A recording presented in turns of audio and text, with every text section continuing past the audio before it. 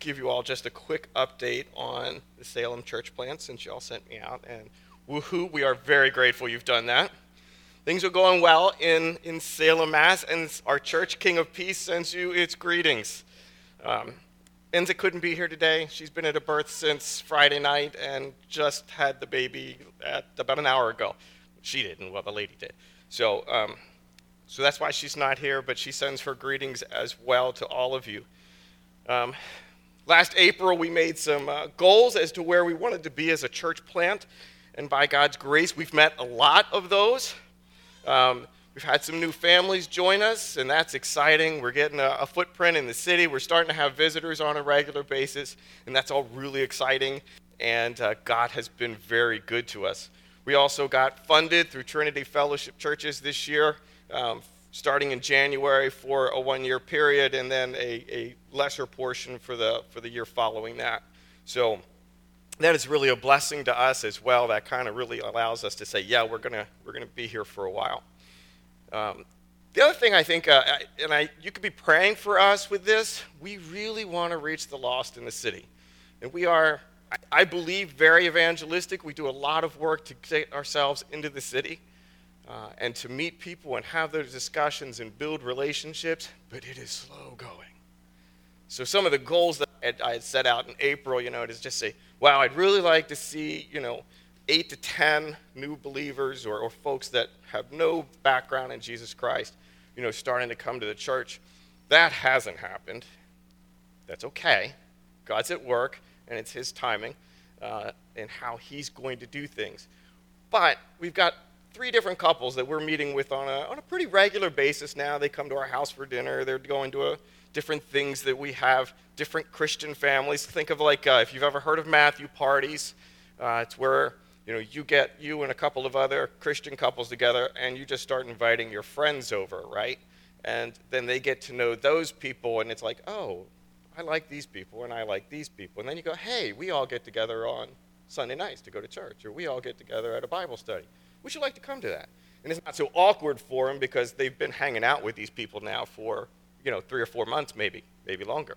So that's kind of where we're at with things. And we've got probably 3 other couples that are in different stages of getting to know people in the church and build relationships there.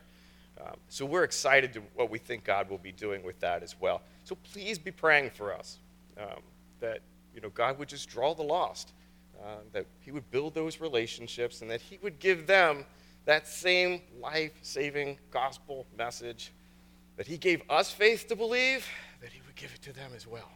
That's our real heart and our real desire, to see that God to transform the hearts and minds of people in the city of Salem and really in the surrounding area.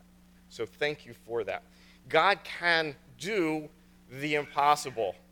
And so instead of the intro I had previously, that's my intro. God can do the impossible, and we need to trust that God can do that, and that he's at work to do those things. Our passage today is from Luke 1, 26 to 38. And that kind of has some similarities to what I've just been telling you about Salem. It's the story of God sending his messenger to tell a young woman that he's about to do the impossible in her life and prove that nothing is impossible for him.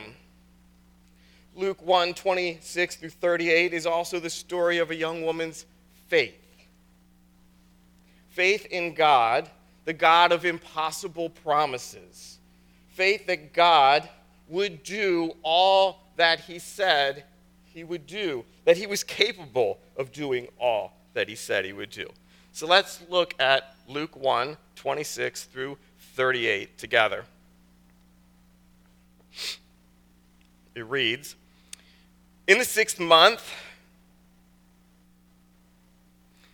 the angel Gabriel was sent from God to a city of Galilee named Nazareth, to a virgin betrothed to a man whose name was Joseph, of the house of David. And the virgin's name was Mary. And he came to her and said, 'Greetings, O favored one, the Lord is with you." But she was greatly troubled at the saying, and tried to discern what sort of greeting this might be. And the angel said to her, "Do not be afraid, Mary, for you have found favor with God. And behold, you will conceive in your womb and bear a son, and you shall call his name Jesus. He will be great and will be called the Son of the Most High. And the Lord God will give to him the throne of his father David, and he will reign over the house of Jacob forever. And of his kingdom there will be no end."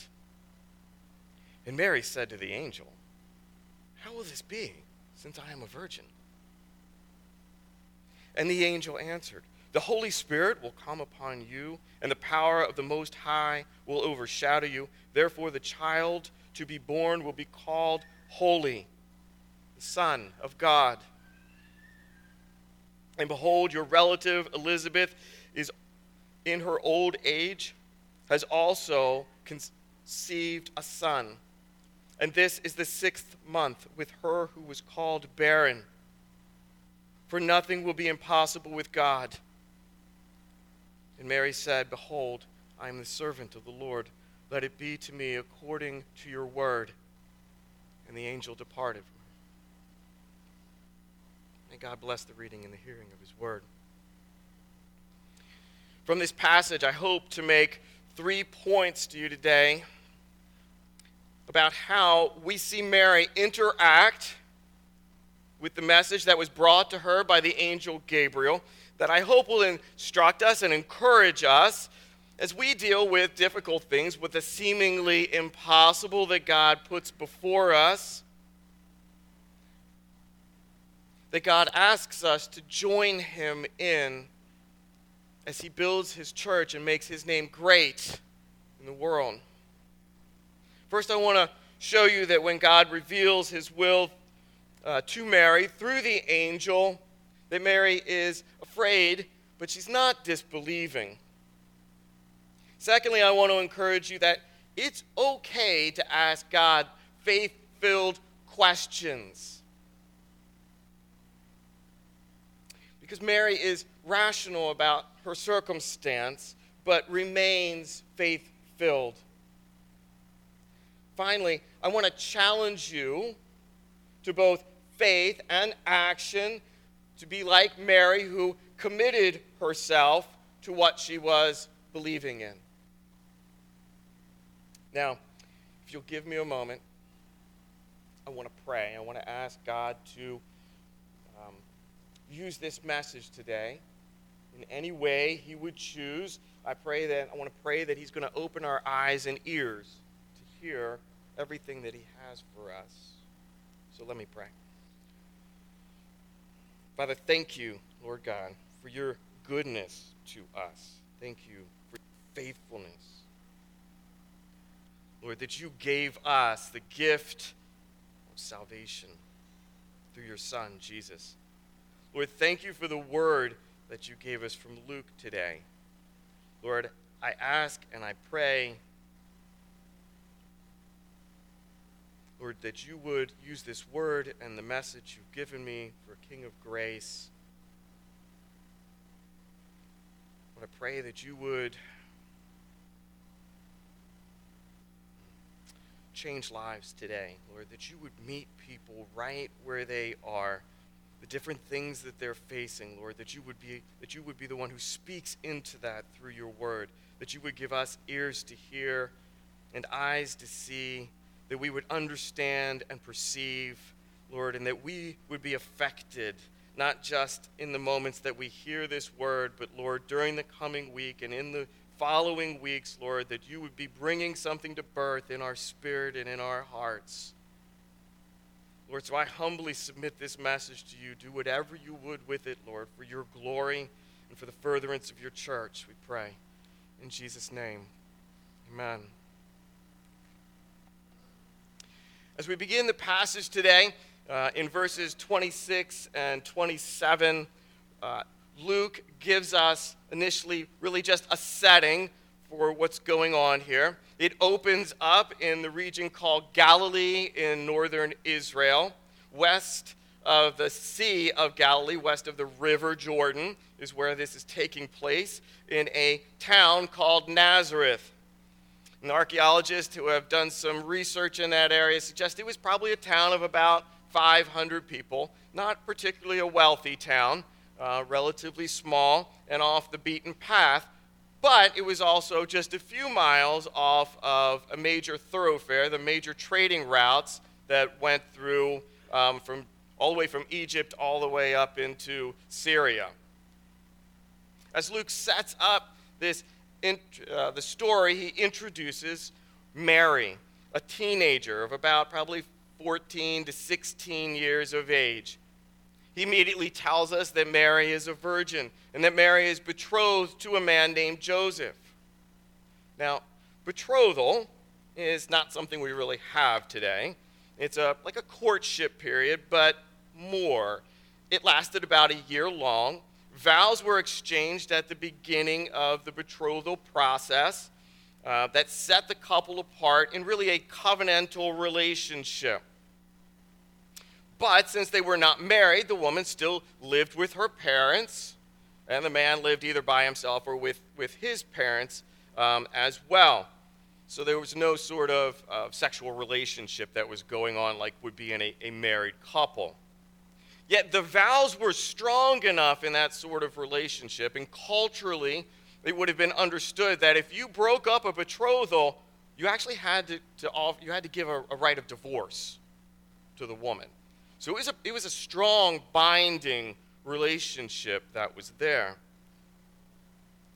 So Mary is betrothed to a man whose really his age is not identified. He's likely to be several years older than Mary at least. His name is Joseph, and he's from the lineage of the house of David. That's important in our overall story because out of the line of David or the prophesied Messiah is coming. Those prophets that spoke about it, especially Isaiah, said that one day someone was going to come and he was going to sit on the throne of David and it would be an eternal throne. Hence, coming out of Joseph's house, the line of Joseph, the house of David, this makes the story, it immediately gives it possibility. Who is this person that Mary is betrothed to, and what's going to happen in this story for us? So with that groundwork laid, Luke then introduces his next character, a messenger from the Lord. He's an angel. His name is Gabriel. He's appeared earlier, actually, in the chapter, so we're picking up the chapter, verse 26. Well, the previous passage right before that, Gabriel appears there as well. He appears to a man named Zechariah, who is a priest serving in the temple in Jerusalem. He's married to a woman named Elizabeth, who was barren. But now, according to the previous passage, she's going to conceive. She's a woman in her old age, well beyond childbearing years, and now the angel Gabriel comes to Zechariah and tells her, your wife Elizabeth is going to conceive. Their son would be a man named John the Baptist. That same angel is the one who's now coming to Mary and saying, greetings, O favored one. The Lord is with you. Now I want to stop here just a second, because how we understand that particular part of the passage makes a lot of difference as to how we understand the figure and person of Mary. The angel says Mary is favored, or one having been favored. But that word favored could easily be translated as graced, one who has been graced. The word favor will show up again in verse 30 when Gabriel says, you have found favor with God. Now, as before, you could translate that as you have found grace with God. So here's my point. God is the one extending grace or favor to Mary. Mary has not done anything to deserve that grace or favor. Nowhere does Luke or any other gospel tell us that Mary was found righteous before God prior to this encounter. Therefore, Luke is saying that God, in his mercy, has chosen to extend grace, chosen to extend his favor, because he is God. He is sovereign, and he extends mercy and compassion to whomever he will. So let me take a short step out of our story for a second to say that every one of you here who is a believer in Jesus Christ could have an angel come to you today and say the same thing. Greetings, O favored one, the Lord is with you. Each one of us is here today because we are a favored one of God. God has extended his grace to you and to me. God, who is merciful and compassionate to those who have done nothing to deserve it. He extended his mercy and his grace, God's grace, by which you have been saved. Some of us here today have not placed our faith in Jesus Christ. And maybe you feel like that you need to get yourself cleaned up. Maybe you feel like you need to clear up the balance here because you've done a lot of bad things. So you need now to do a lot of good things and stack those up before you come over and talk to God, before you feel like you can ask Jesus to be your Savior. Well, I want you to know that's not how this works. God extends favor and grace to those who do not deserve it. I'm here because God called me in my rebellion and my sin and extended favor and grace when all I did was hate him. That's the reality of our lives. That's where we are, and that's God extending favor and grace. So when we think of Mary, God extended favor to her. God said to her, you are favored. I'm extending grace. And so the angel says to Mary that you are the favored one of God. Okay, let's step back into the story. Sorry. Angels often seem to have an effect on people. I mean, if you read through Scripture, rarely does an angel show up and people are like, oh, look, it's an angel. I mean, that isn't seemingly how they interact with angels. Often it's a response of awe. For instance, you went through Revelation recently. John falls down actually to worship the angel. The angel's like, whoa, dude, get back up. God, not me. That's who deserves your worship. Angels seem to have that effect. Sometimes it's a response of fear. Earlier in Luke 1, Zechariah comes across this. He's in the temple. He's burning incense at the altar, and suddenly there's someone in there they shouldn't be. And his response to this angel is fear. Zechariah in verse 12 says, Zechariah was troubled when he saw the angel. Fear fell upon him. And fear seems to be a common response. And although we don't get Mary's view of what happened in our passage today, it does appear that when she experienced the angel, she must have been pretty frightened by what was going on, because the angel Gabriel, having proclaimed God's favor to her, now tells her, do not be afraid, Mary. And then reinforces it again with the fact that you have found favor with God. And church, there's a really important lesson for us in that little statement there. Do not be afraid. You have found favor with God.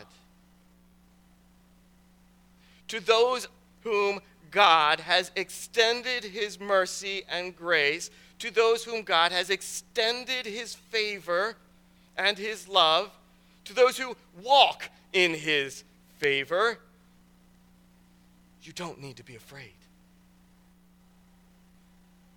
You don't need to live in fear. Yes, we should have a reverent awe for God. But no longer do we live under the fear of eternal judgment. No longer do we live under the fear of death. We don't need to be afraid. Like Mary, through no action of your own, God chose you.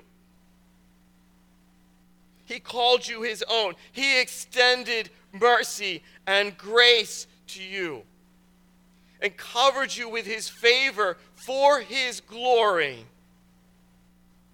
If we know that, we walk in God's favor. If we know that, then we can be assured that when God calls us to do difficult things, we can trust him. Knowing that we have God's favor should cause us to replace fear with faith. Knowing that I have God's favor allows me to build faith, and that faith pushes back the fear. Believer, you are favored of God. Do not be afraid. When God speaks to you, when he calls you to do the seemingly impossible, when the path he lays before you is so hard and so difficult that even the thought of it terrifies you, then remember the words of Gabriel to Mary. Do not be afraid, for you have found favor with God. God calls you his beloved. You have found favor with God. Do not be afraid. It is Mary's awareness that she is in God's favor which casts aside fear, and now allows her to hear the angel's message without fear and with hope and with faith. And as we'll see in the next point, that faith doesn't mean that she completely tosses out reason, that it's not like she completely gets rid of rationality. Mary asked very rational questions, but remains faith-filled, as we see in this next point. Now that the angel has assured Mary there's no need to fear, and that she's been granted favor by God, he proceeds with his message that he's been sent to deliver. And this message is nothing short of earth-shattering. It will literally turn the world upside down. It'll turn all of our worlds upside down, to be honest. The angel says in verse 31, "And behold, you will conceive in your womb and bear a son, and you shall call his name Jesus. And he will be great, and he will be called Son of the Most High. And the Lord God will give to him the throne of his father David, and he will reign over the house of Jacob forever, and of his kingdom there will be no end." I honestly cannot imagine the thoughts that might have been going through Mary's head as she's trying to process through what this angel has just said to her.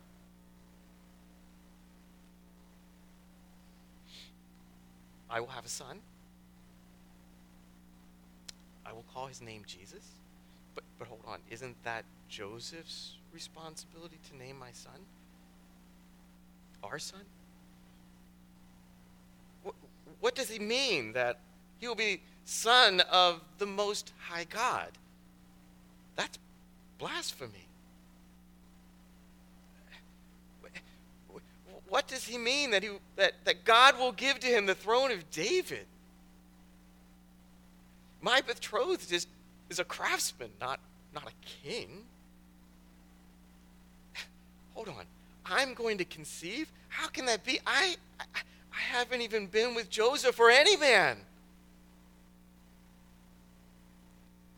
For all the things that are presented, that her son would be the son of the Most High God, and an eternal king on the throne of David, David's throne, that it would be given to him by God, these things, she seems to accept. There's no question that follows those things. She may not have understood what the angel, how that was going to occur, but she said, yeah, okay, you're the angel of the Lord. I got it. God's going to do these things. But I have this question. It's very practical for me. I'm a virgin.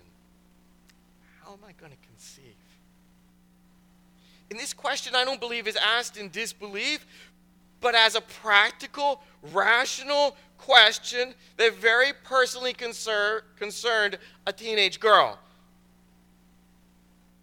And so Mary voices this very practical, very rational, very personal question to the angel.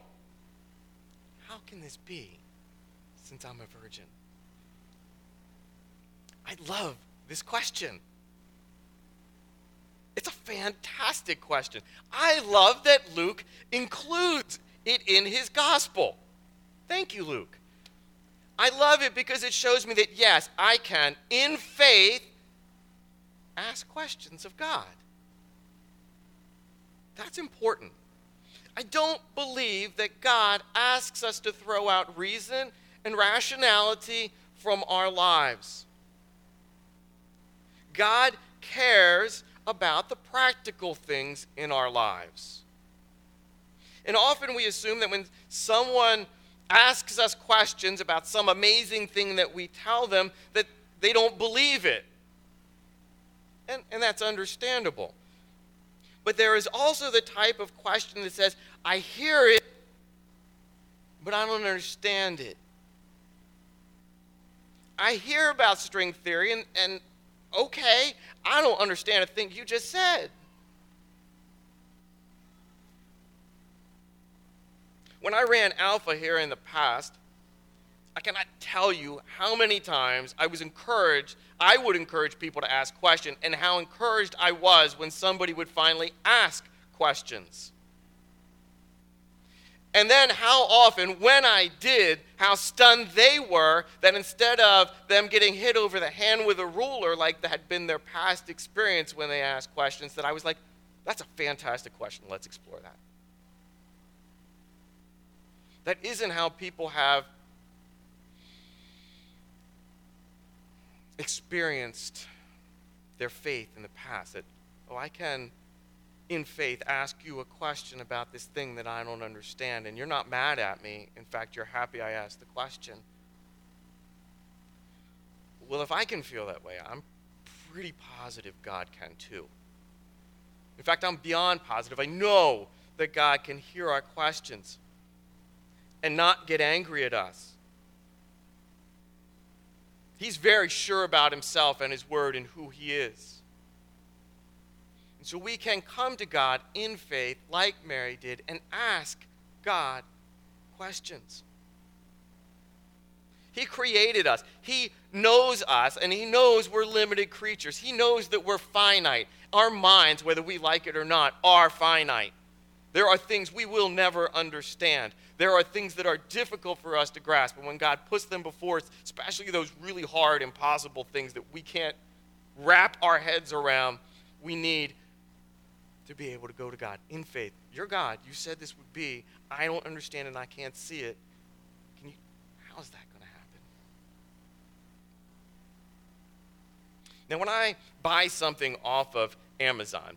They send me all these emails, a constant stream of emails that tell me where the package is, and so I really don't have to have a lot of questions. But I remember times before Amazon and before emails. I used to be, when I was in the Army, for instance, I was a commander, and I was, I had to sometimes our unit would have to be resupplied with ammunition and with food and with water and fuel. And so you get on the radio. Okay, there's a plan. It's been given to me. I know what should be out there. I know when it should be happening, but it's coming up to that time and nobody's said a word, and I haven't seen the stuff. So get on the radio. Get on the radio and, hey, when is this resupply coming? And I would then end that part of the conversation, that transmission, with over. What over meant was that when I said the word over, it meant I was done speaking and I was waiting for them to respond. Now, sometimes I got a response, and that was helpful. A response that was like, oh, yeah, it's good, we're meeting here at this time. Got it. Other times, I would make that same request, I'd say over, and what I got back was wait out. Out at the end of the transmission meant they're done. Conversation is complete. There is nothing further to be said at this time. Sometimes I got wait out. That was the answer to my question. And now all I could do is wait. That question didn't come originally out of me not trusting them. I know they're going to do it. I just don't know the when and the where of it. Sometimes the response was wait out. I knew they were still going to do it. I trusted that they were going to deliver those supplies. But I now still didn't have a whole lot more information.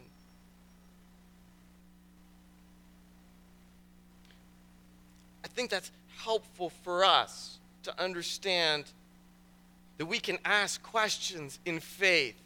And sometimes we're going to get an answer, and it's going to make it real clear, and we know what to do, and sometimes we're going to get the wait out from God. Mary's question is similar. She's not asking out of disbelief or without faith that the angel Gabriel, the things that he said, would not come to pass. She believes they'll come to pass, but it was the practical question of how and when. In other words, is this a thing that I'm going to experience now, or is this something that's going to happen a while from now after I get married to my husband or my betrothed, Joseph? When is this thing going to take place? How is this going to take place?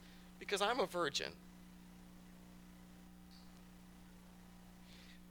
I don't get any sense from that question that she's in disbelief. She's not saying, I don't believe you. It's impossible because I'm a virgin. It's, I do believe you. How is that going to happen? Now, you may be saying to yourself, Mike, hold on, how are you getting to that? Well, I'm glad you asked. You see what I did there? Remember, Zechariah, in the previous story, had just played out this same sort of experience. An angel showing up to him, your wife Elizabeth's about to conceive. Gabriel's response in verses 18 through 20 is helpful here. He asked this question as well. Let's see what he says. And Zechariah said to the angel, how shall I know this? For I am old. My wife is advanced in years. Now, if we were to word this more strictly according to the original text, it would be, according to what shall I know this? So in short, what Zechariah is saying, Zechariah, who is a priest and is literally in the temple before the altar of incense. I mean, like, you can't get much more in the presence of God. Now you've got an angel standing with you. He's saying, like, my wife, who's beyond childbearing years, is going to conceive. Yeah, right, Gabe. Prove it. That's kind of what he's saying. That's how that verse is sort of set up there. From a human perspective, his human reaction really isn't surprising.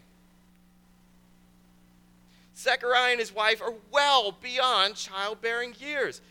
They've prayed for many years to have a child, and it hasn't happened. So now that they're well beyond childbearing years, this angel comes up and says to him, "You're going to have a child?" Nah, Gabe, I'm not sure I'm in with you here. I'm not sure I believe you. Prove it. And just in case you're not seeing that, Mike, you're kind of making that up. You're really stretching this. Well, Gabriel understood it to be the same thing, because in verse 20 he says, "Because you did not believe my words." So how are we to understand this? Well, we need to ask, in what are those two questions grounded? In what is Zechariah's question grounded, and what is Mary's question grounded? Is it in faith or in disbelief? Because that makes all the difference when we go before God with our questions. The Bible is full of questions. Abraham in chapter 15 questions God about his heir, but he does so out of faith. Gideon in Judges 6 questions God about leading an uprising against the Midianites. Job questions God about his suffering. None of these are punished for asking God questions out of faith-filled hearts. Church, God is big enough for our faith-filled questions. Not only is God big enough, but he's loving and merciful enough for all of our faith-filled questions. He speaks into our fear and says, "Do not be afraid, O favored one of the Lord." We can ask God questions in a place that is without fear and filled with faith, because we're his favored ones. Now, God's reply may be, "Wait out." But he's not angry that we ask the question. Nor is he angry in the response of "wait out." He's doing something. It isn't time yet for us to know what that is. Mary gives us an example of how we are to ask in faith. She trusts that the son she will bear will be all that that angel has promised, even if she doesn't understand how. She even trusts that she will conceive. But practically, and I offer to you out of faith, she asks, "How can this be? How will this be? I'm a virgin." It's a lesson for us as well. Stand on God's promises.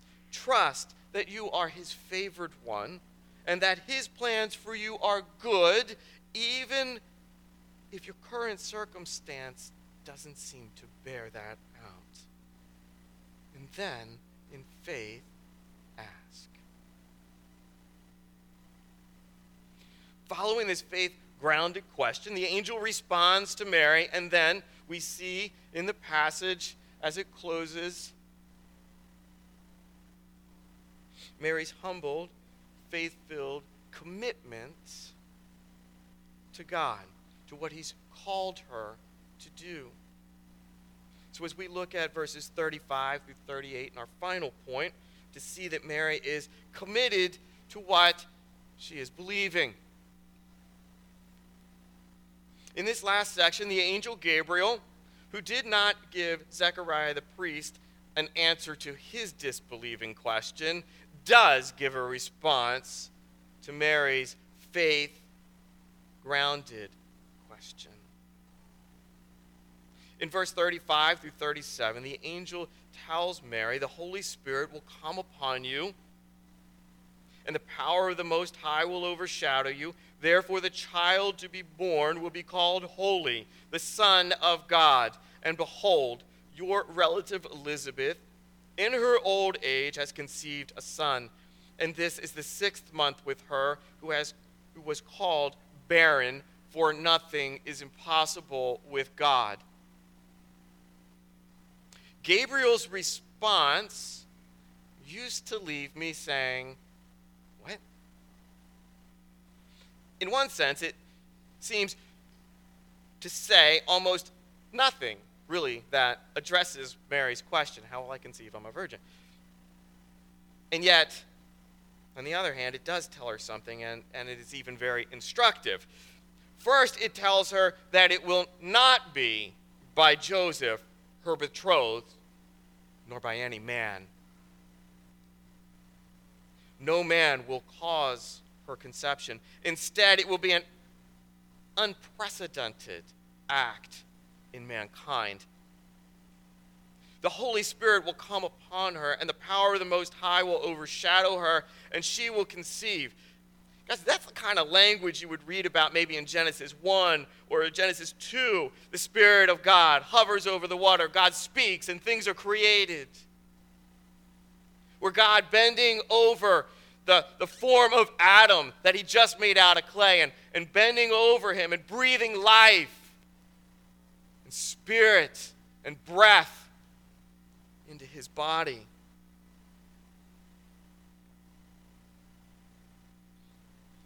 This is the story of Mary as well. God's going to do something, and it's going to be something that only God can do, inconceivable by any man, impossible by any man's standards.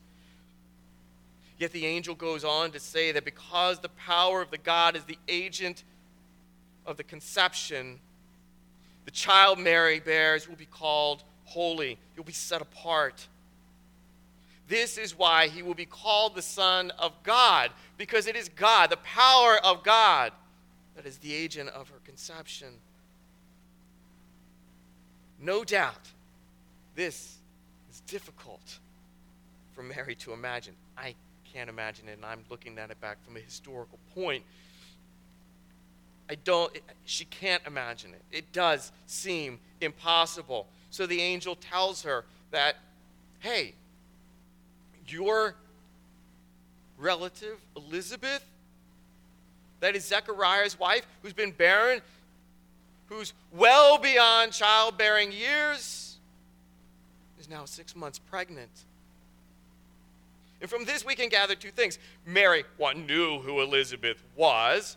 She understood that Mary was well past childbearing years. And I think also that she understood that only God could have done that. The clear implication from Gabriel is that Elizabeth's child is also an act of God. And with that, the angel concludes that nothing is impossible for God. Now, I can only imagine that these two statements were very reassuring. If God can do for Elizabeth, if he can do this for Elizabeth, if he can remove her shame from the barrenness that she had, even as God had done for Rachel and for Sarah before her, then surely God can do the impossible with me as well. If God removed the shame of barrenness from Rachel and Sarah, then he can remove any shame that might be cast upon me for being found pregnant while I'm betrothed. Surely God, the God of all creation, who caused these barren women to conceive in their old age, can also do the impossible and create within me a child. Certainly, what God begins, he will bring to completion, making this child the king who will sit on David's throne. And so with this revelation complete, Mary now responds as no one in Scripture before her ever really has. Mary responds not in resignation to some tyrannical sovereign, but in humble submission to the will of her loving sovereign God. She says, "Behold, I am the servant of the Lord. Let it be to me according to your word. These words don't come ripped from an embittered soul of a woman whose world has just been torn apart. But instead, it is from the faith-filled response to the will of God of a young teenage girl. Believing that she has found favor with God, believing that her God is good and merciful and gracious, and that his steadfast love endures forever, believing that God is able to do all that he says he is able to. Mary commits herself to God's plan for her life. Faith led Mary to trust God in humble submission, and faith led Mary to commit herself to God's plan for her life. So friends, as I close this message, I realize that there are a number of you who have a lot of really difficult questions. The road before Mary would be incredibly hard. From a human perspective, her reputation was destroyed. A young woman's dreams of marriage, of being married, having that beautiful community marriage ceremony, they're gone. Before her, as she's sitting here thinking about what just happened, in front of her, look, you conceive while you're betrothed, and it's not to the guy you're about to marry, she could be stoned. At least he'll divorce her. And if she's divorced, what hope does she have except a life of poverty before her? Women that did that, they wound up in jobs like prostitution to pay for things because there's nobody that's going to care for her. She's on her own. The shame that she knew would have to be before her. She had to have a lot of questions. There are a lot of reasons for Mary to be afraid right now from a very human perspective. Yet Gabriel spoke into all those questions and fear with words of God's favor to her. And I know that some of you have questions that come from a raw and desperate place in your soul. I know you have questions that cause you to struggle with God's goodness. They cause you to struggle with the truth that you are God's favored one, that you are God's beloved. And I know that some of you struggle with questions that have left you resigned and submitted in resignation to God's will, rather than in loving submission to God, the God who allows you to suffer. But even as Gabriel spoke to Mary about turning from fear and turning to God, to rest in God's favor, to rest in the knowledge that you are his beloved,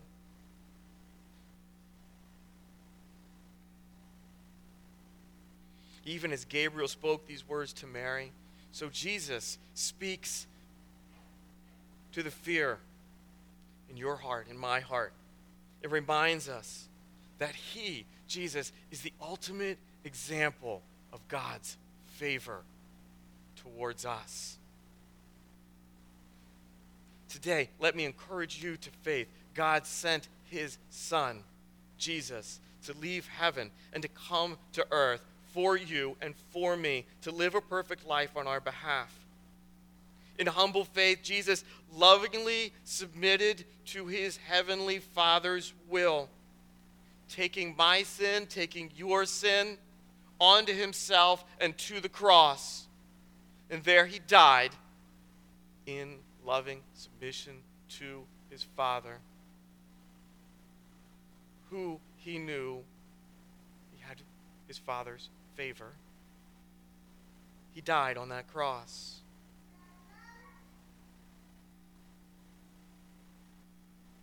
He died on that cross for you and for me on our behalf. If you've placed your faith in Jesus Christ as your Lord and Savior, it is because God extended his mercy to you, his grace to you through Jesus, and called you his favored one.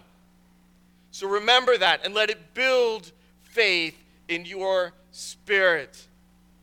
You who are the favored one of God. And from a place of faith, ask God your hard questions.